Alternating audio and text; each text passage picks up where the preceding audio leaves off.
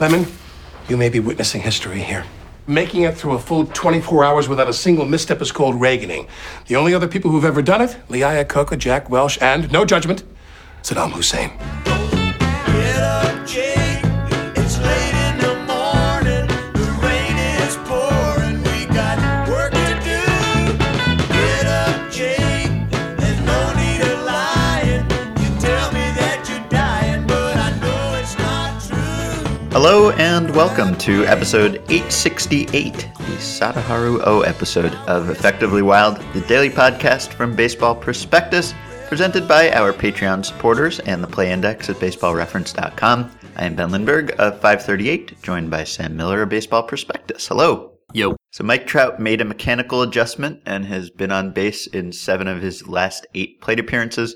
So I think it's time to talk about Trout and Harper. Who's better? Yeah. Right now? Yeah. Right now, in the last 14 hours or so, you Yeah. gotta say Trout. Now, in the 4 or 5 hours before that, Harper. Yeah. He homered in his first at bat, and then Tom Kohler struck him out in the second, and then he ended up going 1 for 4. Yeah, so Trout was on base a bunch of times. His quote about why he is succeeding now was as scintillating as the typical Mike Trout quote. I'm not trying to do too much, just hit some balls up the middle. My timing's been on, and I've been putting some good swings on balls. It's pretty neat. Yeah, all right. And a few other things. This is going to be a little bit of a grab bag episode. A couple follow-ups to things that we have spoken about recently. Joe Sheehan, in one of his recent newsletters, pointed out another potential place where the closer role is being eroded. The A's. The A's have 3 guys with closer experience. They have John Axford, they have Ryan Madson, they have Doolittle, and they are sort of using Madson and Doolittle interchangeably. I am quoting from Joe here. The key is that the A's aren't making these choices based on the save rule. They're not picking one guy to pitch based on score and inning to the exclusion of other information. Doolittle has made 9 appearances, 3 in the 8th, 5 in the 9th, 1 in the 10th. He's twice been used to preserve a 1-run deficit in the 9th. Madson has been used 3 times in the 8th, 4 times in the 9th, and once in the 11th. He's also been used twice to preserve a 1-run deficit in the 9th. Melvin may not be bringing back the usage patterns of the 1980s, but he's working as best he can to use his relievers effectively within the strictures of the 2010s. Yeah. So, sort of a similar thing to what we were talking about. I guess this would be closest to the Braves, Aradis Vizcaino. I don't know if that's quite right, but No, I think it's different. I think with the Braves, it is different. Yeah. with the Braves, there is an acknowledgement that one guy is best, and they're going to try to use the best guy in the best situation a little bit more fluidly. With the A's situation, it is that different guys are best depending on the context, depending on the situation. And rather than declaring that only one best can be the best and therefore he has to pitch in all the best situations, they're going to treat everybody as simply qualified relievers who might be the best at any given moment, depending on who's coming up. Uh-huh. Okay. So now we've got 4 different shots taken. Yeah. Shots fired. Closer role is retreating on multiple fronts. Mm-hmm. Which All is right. probably good. Probably that's the normalization of non-typical closer roles is what is going to ultimately lead to mass exodus of typical closer roles. Yeah. All right. Barry Bonds. We talked about him over the winter or in the spring. We were not optimistic that he would last long in his role as hitting coach for the Marlins. Marlins are off to a bad start. Marlins hitters are off to a bad start, but Barry Bonds seems to be off to a great start, job satisfaction-wise. There was an article in the AP about how happy he is. He says, it's nice to be back on the field. I like it a lot. It feels better on this side than when I was playing. I was always focused in on, I've got to do the next job. I've got to go play defense. Now I get to be on this side and enjoy it. When I see something they are working so hard on, it's exciting. Dusty Baker says he seems like he's having fun. This is as feeling happy as I've seen him in a while. So he sounds very happy. Sounds like someone who might do this for a full season. Yeah, but no, he doesn't. He sounds like Barry Bonds. That's Barry Bonds. Sometimes Barry Bonds was very happy, and then sometimes he was not. Yeah, that's true. Barry Bonds is more like weather than climate. Uh-huh. Okay. So you're still not optimistic that he's going to make it? More because I didn't think that I feel like spring training was possibly going to be a bigger challenge than the regular season. Like I wasn't, I thought that if you asked me to map out the ways that the Barry Bonds experience ends, probably one of the most likely ones would have just been day 2. And so he cleared some pretty important hurdles. Yeah. So yeah, I would definitely revise my estimate, but I'm not, I wouldn't treat him the way that I would still treat the typical batting instructor in terms of his longevity with that job. Okay. And just wanted to answer a quick question, since it's about a play that happened this week, from Matthew Yeo, who asked about the Aaron Hicks throw that was 105 miles per hour, according to StatCast. He said, that has to be a mistake in the measurements, right? Is it really possible that a position player could throw as fast as the hardest throwing pitcher?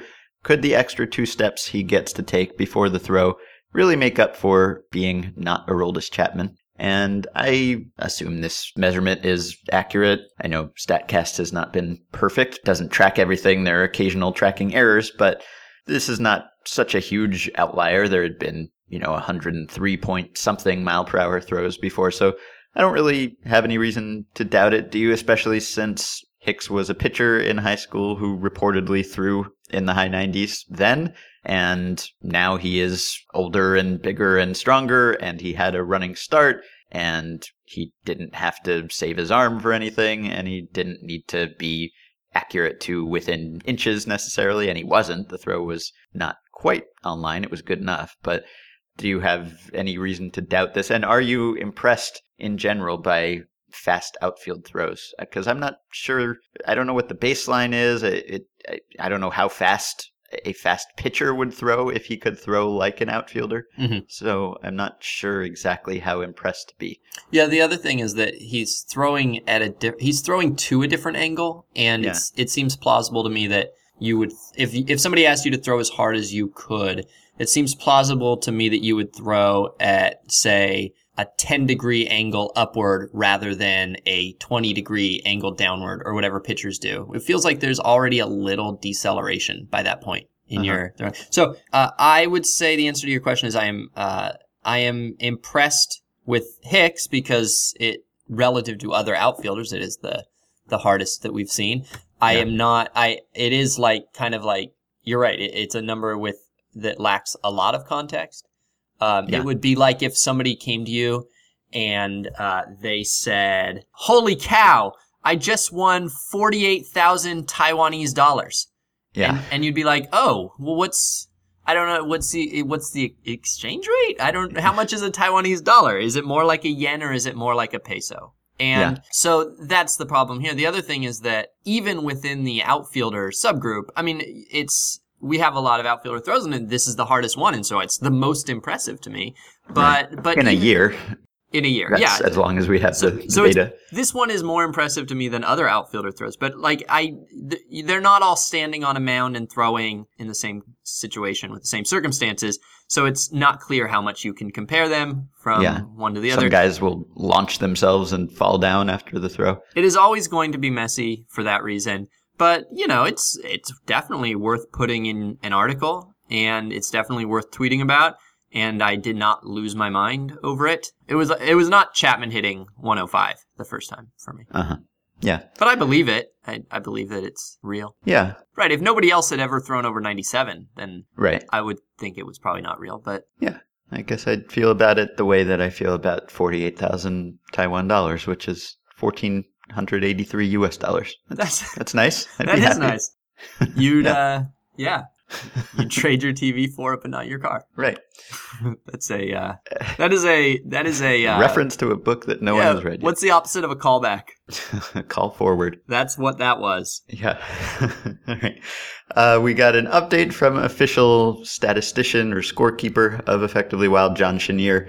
A contest has been completed, and I am victorious. Tommy John. Obviously, I'm going to point that out. Tommy John. This is a Tommy John. Yeah, the No Tommy John draft, episode 648 from last April, when you and I and Doug Thorburn and Jeff Zimmerman drafted pitchers whom we thought would avoid Tommy John surgery in the following calendar year.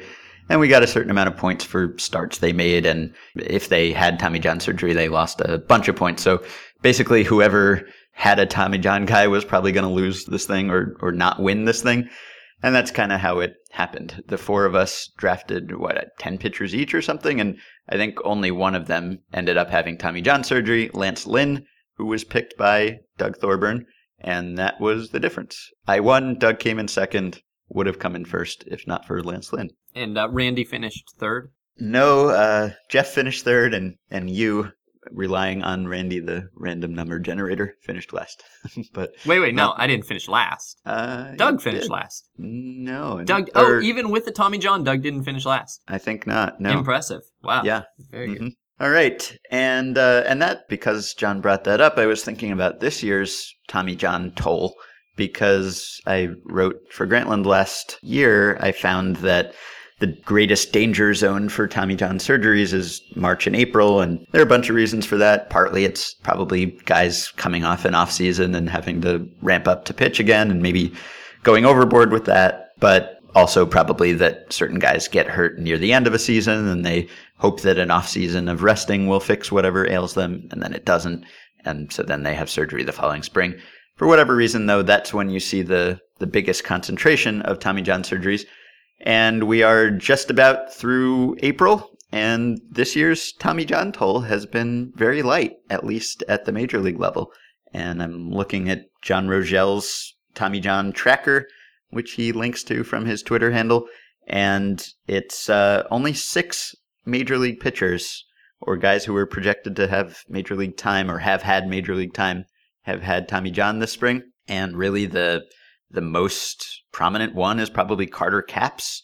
Sort of sucked to lose Carter Capps because he was fun, but he wasn't going to make a big difference in this season. And the other guys are pretty nondescript. You know, Tim Collins, Felix Dubront, Manny Pera, Jairo Diaz, and Andrew McCurahan. So this is not big names lost. And over the previous 4 springs, the average number of Tommy John surgeries performed in March and April was 11 and a quarter. So this is like half of the usual toll numerically, and probably less than that going by how much of an impact those guys were projected to make. I mean, 2015, we lost Brandon McCarthy and Zach Wheeler and Yu Darvish. And 2014 lost a bunch of guys, AJ Griffin and Ivan Nova and Matt Moore and Bobby Parnell and Bruce Rondon and Jared Parker and Patrick Corbin, and the list went on and on. There were 16 that year. The year before was pretty light. Also, there were 6 that year too, and no huge names. And then the year before that, there were 11 and some fairly big names there too. So I don't think this means anything. I don't think teams have figured out Tommy John surgery or anything, but it is nice, at least, that we haven't lost anyone this year that we're going to be lamenting the absence of all year. It's a nice little change from the last couple of years. Yeah. So Rich Hill pitched. Oh, yes. I can make this quick. Hill so far has been fairly binary. He has either had a ton of strikeouts in a game or a bunch of walks in a game. And this was the first game that he did both, which was an interesting thing to see. It's to me, strangely encouraging that he could synthesize those things. That he could, this is a cliche, but that he could, not be all the way there, not totally have his stuff or whatever, and still be very good. He pitched 6 innings. He struck out 10. He allowed 1 earned run, 2 runs, and both of the runs came on really cheap hits, like a flare to center and a swinging bunt that hugged the line, and third baseman had to just sort of eat it. And otherwise, he was very good. Though he, again, lost his release point early in the game and walked. I think he walked 4 in the first 2 or 3 innings, or 3 or 4 innings. He did not hit any batters. The unearned run was a wild pickoff throw that he made. And, all in all, this was a totally different kind of hybrid start for him. And he is now he's back to having good numbers this year. He has a 1.14 ERA plus. He has a 2.72 FIP. He leads all of baseball with his strikeout rate, and he's got 29 strikeouts and 9 walks in 19 innings. And now we've got 8 starts, which is twice as many as when we first began this. And in those 8 starts, he's got a 2.25 ERA, a 2.45 FIP, 12.2 strikeouts per 9. It's starting to get more convincing. Yeah. Even though it's not as, it's not nearly as clean as it was 4 starts ago. And what's so odd to me about Rich Hill, what's the kind of weirdest thing about how he's good is that he pitches like a 21-year-old super prospect right now. He's Vince Velasquez. He's what we think Vince Velasquez is, or he's what Scott Kazmir was when he came up. This guy who was sort of unhittable, struck out a ton, but he would just lose his control, and he didn't have great control, generally speaking, and that was always the risk. And so it's weird because he's 36, and I'm not sure we've ever seen a 36-year-old or really anybody over like 31 who had a profile like this at all. He's like, it is like he is a guy who got a new arm and is now learning how to pitch with it. So anyway, so if he were 22 right now, imagine for a second that he was 22 and these were his 8 major league starts. He would probably be, I mean, obviously this is just on stats, not on this stuff or anything like that, but just on these 8 starts, he would probably be a better prospect than Velasquez. And he'd be an elite prospect going forward. But of course he's 36. And I don't care about his 7-year outlook. I only care about his 2 or 3 for this exercise. But I'm going back up to 3 years and 28.5 million. Okay. Anything else? Yes. Did you see the overturned and then re-overturned balk play earlier? Mm-hmm. I wanted to talk about that briefly. Okay. I used to be very interested in balk calls.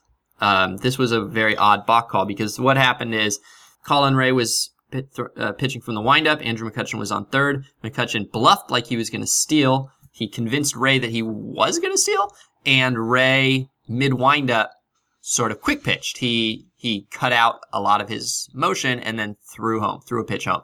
And a balk was called, and then the umpires sort of gathered to talk about whether it was really a balk. The Pirates announcers were extremely confident that it was a balk, which is weird because you should never be. No. And I don't think, it's hard for me to tell, but I think that they didn't understand why it was a balk. I think that they thought that the quick pitch was a balk, but of course, pitchers quick pitch. Johnny Cueto does it a lot, for instance. And so the umpires apparently decided, well, actually, that's fine. And they called it not a balk. And then Clint Hurdle went and looked at the replay, or somebody who was looking at the replay called him and described what had happened. And Clint Hurdle went back out and argued and said that Ray had left the mound. He had sort of kind of come off the mound in doing this, which then makes it, yes, a balk. And the umpires did not go and look at the replay. The umpires just trusted him. I think we talked about this hypothetical very early on in the replay era, where I forget what the hypothetical was, but for instance, say you've used your replay already, your review, but you can still see on camera as a manager or as a person with access to the camera that in fact the umpires got the call wrong. If you go out to the umpires and say, I watched it, dude, you got it wrong. I watched it. That's all there is. I saw the video. You're going to be embarrassed. Yeah. And the umpire believes you because you have some credibility in the game and they figure out he's a trustworthy man. Do they overturn that even though you don't have a review? And in this case, it's not clear to me whether it could have been reviewed. I don't know if this is a reviewable play, but the point is they did not review it. They just went, oh, well, Clint says, and they might say that in fact Clint Hurdle clarified the rules with them or something, but it looks pretty clear what happened. Clint Hurdle got access to the video review, went back out after the call had been settled and said, saw it, you're wrong, and they changed it. And so that is, there's this very weird way that replay review is, it puts video of the play all over the park, like sometimes on the board where the umpires could see it, sometimes in the concourses. And so you have this situation where the crowd might be reacting to a review, to a replay, even though the umpires didn't see it, even though the play hasn't been officially reviewed. Yeah. The manager might be able to come out and tell you exactly what happened, but this is like extrajudicial video. It feels to me it's not admissible. Like it shouldn't be admissible. But the jury heard it. It's like yes. You have to instruct them not to. But then that gets to the question of what is the point? If the point is to get the call right, which is the justification for this whole system, then why shouldn't it be admissible? Why should an umpire ignore any relevant data? This is a very odd philosophical question that is not, in my opinion, currently addressed by replay rules or by human self-actualization, and I'm not sure what's going to happen going forward, but I do envision that there will come a time where this type of play happens on a much larger scale with much higher stakes, and an umpire is going to have to decide whether to ignore facts that he knows, because it is not within the official parameters of video review. And I'm very curious to see how we will react, particularly how we will react if the umpire chooses to ignore relevant information, which I think, as I stand right now, I think would be the correct action. The other thing that, this is just a little tag on to this, but I learned after this, Andy Green came out and yelled that you can't argue a balk call. Everybody knows you can't argue a balk call. It's automatic ejection if you argue a balk call. And Andy Green came out and was arguing that Hurdle never should have been given the chance to convince them because it's automatic ejection. And Green himself got ejected for this, which reminds me of another little tack on. But Green himself and the crew chief Brian Gorman was quoted by the newspaper explaining that in fact you can argue a balk call, Ben. You can argue a balk call, but as Gorman says, you can't argue a step balk call, like a step to first. You can argue all the other kinds of balks. If he does or does not step, then that's an automatic ejection. But other types of balks you can argue, end quote. What? Baseball rulebook is weird. So weird. Baseball rulebook is weird, but baseball automatic ejection rulebook is the weirdest. The things that you're not allowed to argue is so weird, and the way that is enforced is especially weird. The tack on to the tack on is that Andy Green, who is, you might remember Andy Green, the ball player, little guy, and he's like 37. And so a combination of those two things, he looks not just like a player, but like a rookie. He looks like a rookie. It's sort of fun. He's just watching him argue made him one of my favorite managers in baseball. And I hope that he sticks around 75 years more. But he's ejected. He's arguing. He's not like punching the guy. He's not doing the full demonstrative. He's not throwing dirt on the plate or anything like that. He hasn't thrown anything. He's just arguing like a manager would post-ejection. You know how it goes. You argue, you get ejected, and now you're going to get your money's worth, so you argue even more. And after maybe 30 seconds of post-argument escalation arguing, post-ejection escalation arguing, Mark McGwire came out and got in between him and the umpire and sort of pushed him back to the dugout, which yeah. I don't think I've ever seen. Have you ever seen No, it's always the manager, the coach getting in between. Right, and usually specifically to avoid the player getting ejected or to avoid the player getting suspended.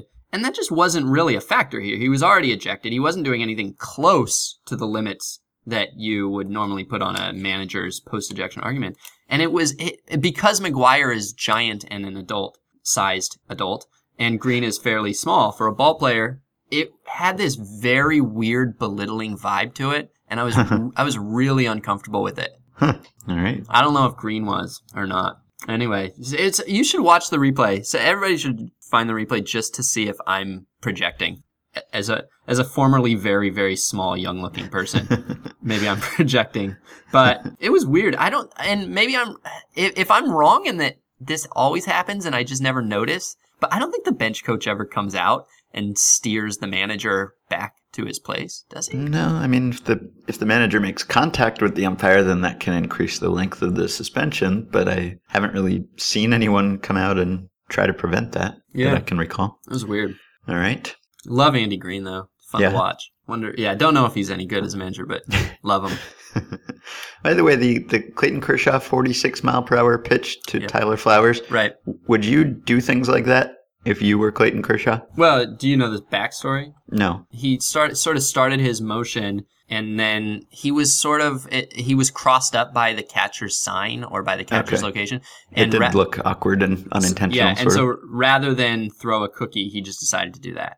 Okay. So he said it was not intentional. planned. Right. He wasn't throwing any of those. Okay. Because it would be fun if it had been. I don't know whether it would be a good idea if you have Clayton Kershaw stuff, but it'd be fun. I mean, my first thought was that this was part of a bet with Greinke, because didn't Greinke have the slowest pitch bet going with somebody? I don't know. Yeah, back when Greinke was with the Dodgers, I think he had a slowest pitch bet going. Googling right now. Playing a game within the game with Randy Wolf, I think. Yeah. Sean Markham, Randy Wolf, and Zach Greinke have been having a who can throw the slowest pitch bet. And so that's what I assumed it was. But yeah. You once wrote an article about how Zach Greinke had thrown a pitch at every mile per hour, right? Was that you?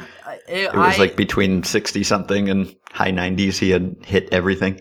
Yeah, that was like a parlor game back when he came up that the BP writers would often talk about how he could do that, how he would hit every number in a start between 66 and 93 or whatever. And so I went and looked and saw if he ever did, how close he ever did, and I think I found that Jared Weaver is surprisingly actually the king of that. Huh. Okay. He is exploring the bottom range of that in his later career. Mm-hmm. All right. So quick on Arrieta. We don't have to say that much because this no-hitter against the Reds didn't really tell us anything about Arrieta that we haven't learned over the last year and a half. He's awesome. Hugh and I are not that high on no-hitters generally as an achievement, and you'd think we might be in for a bunch of them this year, given how many strikeouts and lousy lineups we're seeing. But at first I thought it was not a particularly impressive no-hitter, just because, his command didn't seem great, and he walked 4 and he only struck out 6, and it was the Reds, and so for various reasons it was not his most overpowering looking start.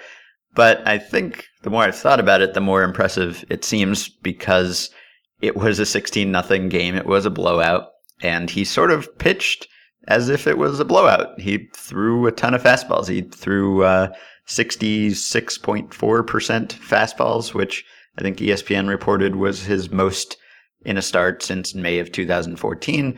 So he was really just firing fastballs in there, just kind of pitching to contact, as he said after the start. And yet he still did not allow a hit, still did not allow a hard hit ball. And he is kind of the king of not allowing hard contact over the last season plus. According to the StatCast exit velocity stats last year, there were 197 pitchers who allowed at least 180 tracked batted balls. And Arrieta had the lowest average exit velocity of anyone at 85.1, and this year, I think he's second in that stat behind Max Scherzer. So he does seem to have this ability to, even if he's not using all of his repertoire, even if he's just sort of trying to get outs and firing it in there, guys still can't seem to square up his pitches. And that is, in a way, as impressive as someone who misses a ton of bats in a start, which obviously he is also quite capable of doing. And there is really an orgy of Arrieta fun facts that came out after this start. You had a couple of those. You pointed out that over his past 24 starts, the median number of runs he has allowed is 0. You also pointed out that the Cubs now have a plus 60 run differential, which is higher than every AL team with a positive run differential combined. And just the basic raw stats. You don't even need a fun fact. It's just the stats over his last 24 regular season starts. 0.86 ERA, 178 innings pitched, 91 hits, a 173 to 33 strikeout to walk ratio. Which, by the way, that to me is the most interesting thing about this. I still don't really get why Jake Arrieta is this good, because that's a normal strikeout to walk rate for a good pitcher. Yeah. Right? He's striking out a batter per inning and walking 4.5, striking out 4.5 or 5 per. That's Corey Kluber.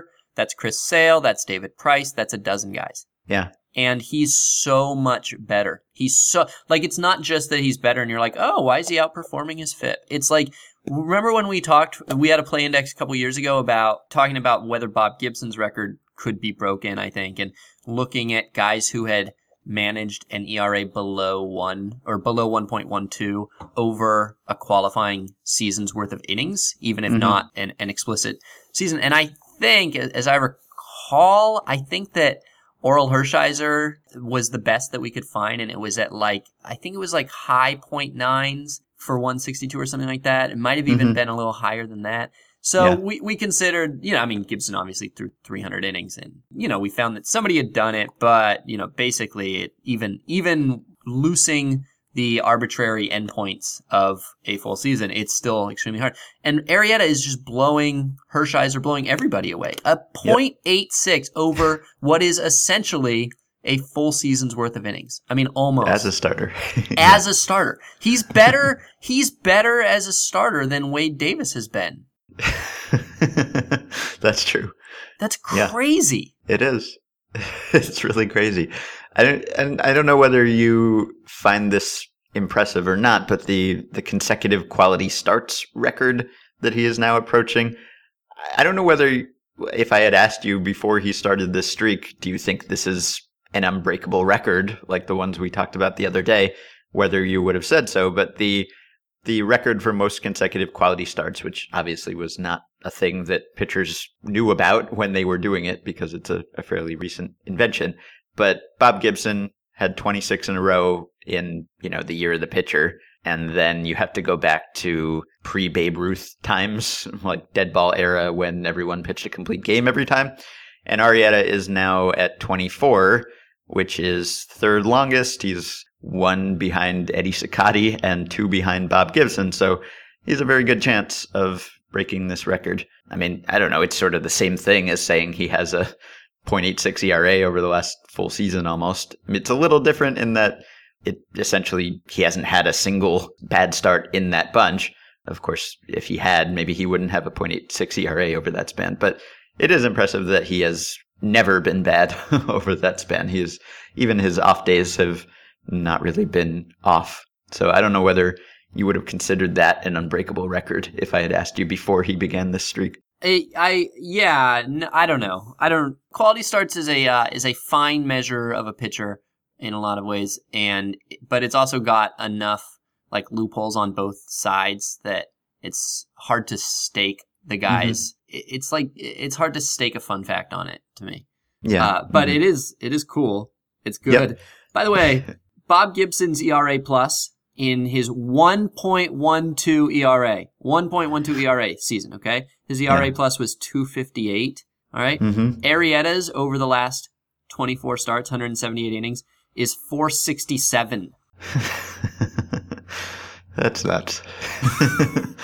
and he got 2 hits and a walk in that game as well. And Jeff Sullivan tweeted the very fun fact that over the last 24 starts, Jake Arrieta has batted 238, 262, 429, and Jake Arrieta's opponents have batted 150, 199, 214. So even in this era when pitchers are mostly terrible at being batters, Arrieta has been good at that too, and just totally blown away the actual professional batters that he has been pitching to. And I saw a few references to, this is the Reds and they're tanking, and I've kind of been feeling this year that we are now over applying the term tanking. A couple times I've had to edit it out of articles. Yeah. Like, it's possible to just be bad at baseball. It's possible just to have a bad baseball team. And it's fun. Look, it's fine to say rebuilding. Rebuilding is fairly value neutral. I mean, they traded Chapman and Frazier. They're rebuilding. They're not aggressively trying to seek losses. Tanking implies that losses, that it's sort of an acknowledgement that losses are more beneficial to you than wins. Not just that you're limited in what you're going to do this year, but that, we kind of know that we'd rather lose than win. Yeah, right. So which teams to you qualify as tanking right now, as opposed to just, being in the down part of the cycle, which is something that baseball teams have always gone through? I don't know that nobody's clear enough that I would want to use a term that that they would take offense to.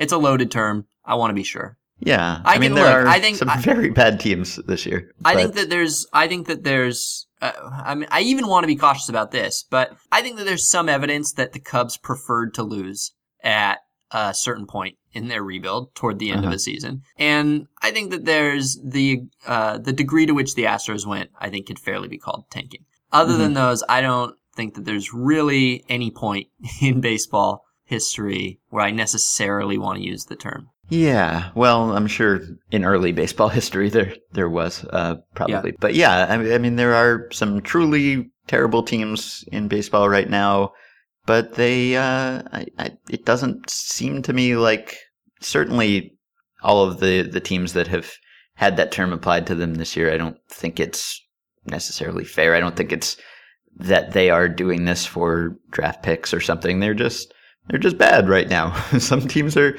the Rockies are bad probably just because they're bad. They don't know how to be good.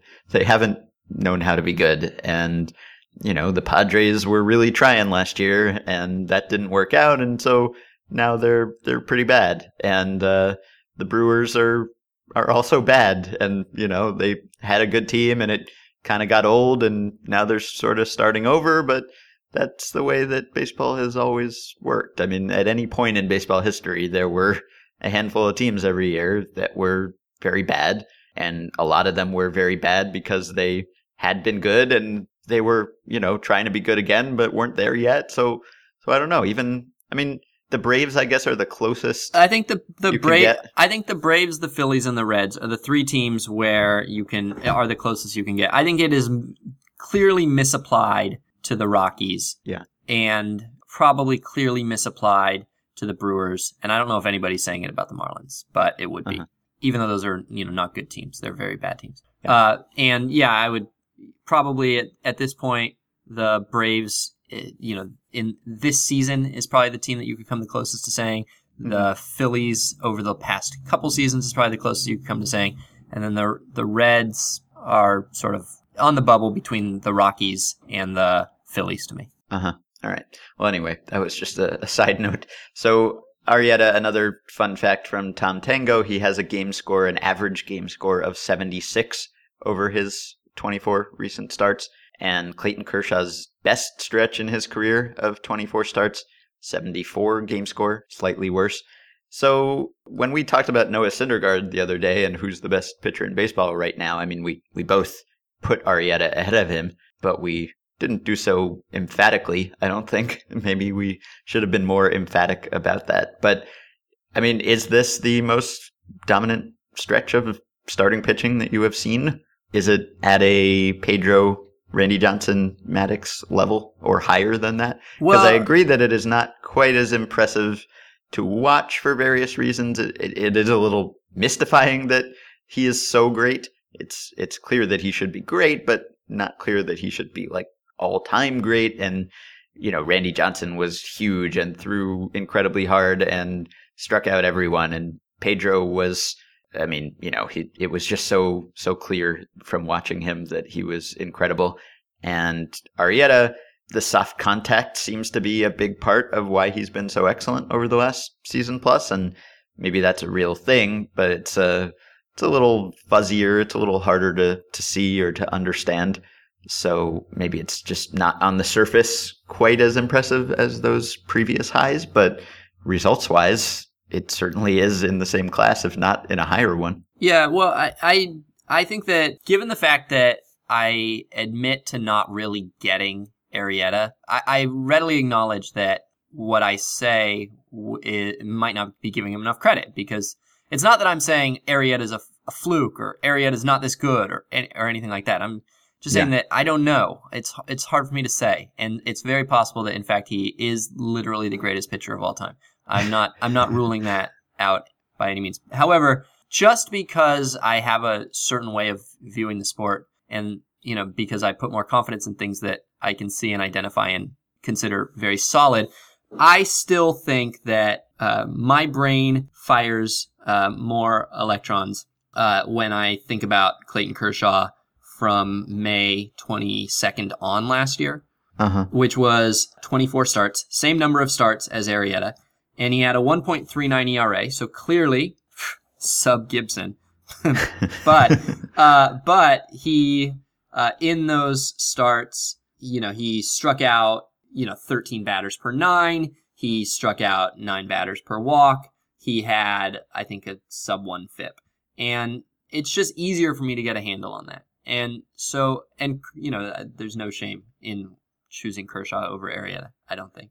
Mm-hmm. Did I specifically answer your question? I can't remember what the words were in your question. Sort of. I mean, is this in the Pedro at his peak class then? It's in the class. Yeah, no, it's in the class. If you're asking me, if you gave me a Twitter poll, I would not click this bubble. However, it's definitely in the class. It would be one of the ones that you would ask. Mm-hmm. Yeah, yeah, definitely. Yeah. Okay. Here's the thing about, here's the greatest, here's the other thing about Arrieta, is that all fun facts, you choose your parameters, right, to suit the fun fact. And you sort of cheat in whatever way you can. And so I have seen a lot of Jake Arrieta fun facts that instead of going back 24 starts, they only go back 16. Yeah, I've seen one that goes back to his previous no-hitter, so it includes 2 no-hitters. Yeah, well, if you go, you can make an even more impressive fun fact to some people's eyes if you only go back to the trade deadline. So you only have 16 starts, and then I think his ERA is 0.55. But what's amazing is that people who are cheating in making fun facts by eliminating the less impressive starts, this is what they're eliminating. They're eliminating 8 starts where Jake Arrieta had a 1.53 ERA. They're eliminating that because it ruins the narrative. They're eliminating the 1.53 ERA because it's not good enough to capture what Jake Arrieta is doing, which is a meta fun fact. Uh-huh. Okay, well, we can end on the meta fun fact. You can support the podcast on Patreon by going to patreon.com/effectivelywild, just like these 5 exemplars of listenership: Joel Gillespie, Nick Dyer, Kevin Rust, Kyle Jones, and Aaron Schaefer. Thank you. You can also buy our book. The only rule is it has to work. Not only can you buy it, but you can have it in your hands very soon. Comes out on May 3rd, and you can pre-order it now at Amazon or Barnes & Noble or your local bookstore. It is the story of how Sam and I spent last summer when our podcast schedule was spotty because we were running a professional baseball team, the Sonoma Stompers. I really hope that listeners of this show will like the book, and I hope that they will give it a shot. So please consider pre-ordering if you are interested in reading it. You can also rate and review and subscribe to the podcast on iTunes. Your reviews are appreciated. You can join our Facebook group at facebook.com/groups/effectivelywild. And you can reach us and send us your questions at podcast@baseballprospectus.com or by messaging us through Patreon. You can get the discounted price of $30 on a one-year subscription to the Play Index by going to baseballreference.com and using the coupon code BP. So that is it for this week. I'm sure that noted admirer of Jake Arrieta's physique, Sam Miller, will spend some of his weekend admiring the portion of that physique that was revealed by Arrieta's tank top at his post-game press conference after the no-hitter. However you choose to spend your weekend, I hope that you have a wonderful one. We will be back on Monday. Jake, it's not too late to start again by making amends. He goes out, don't have no doubt. You don't have to know what the world's about. Get out of here. He is pitching a no-hitter. What? Miss Lemon was just leaving. No, Lemon, please come in. When you're pitching a perfect game, you don't walk Albert Pujols, and you are the Albert Pujols of having problems.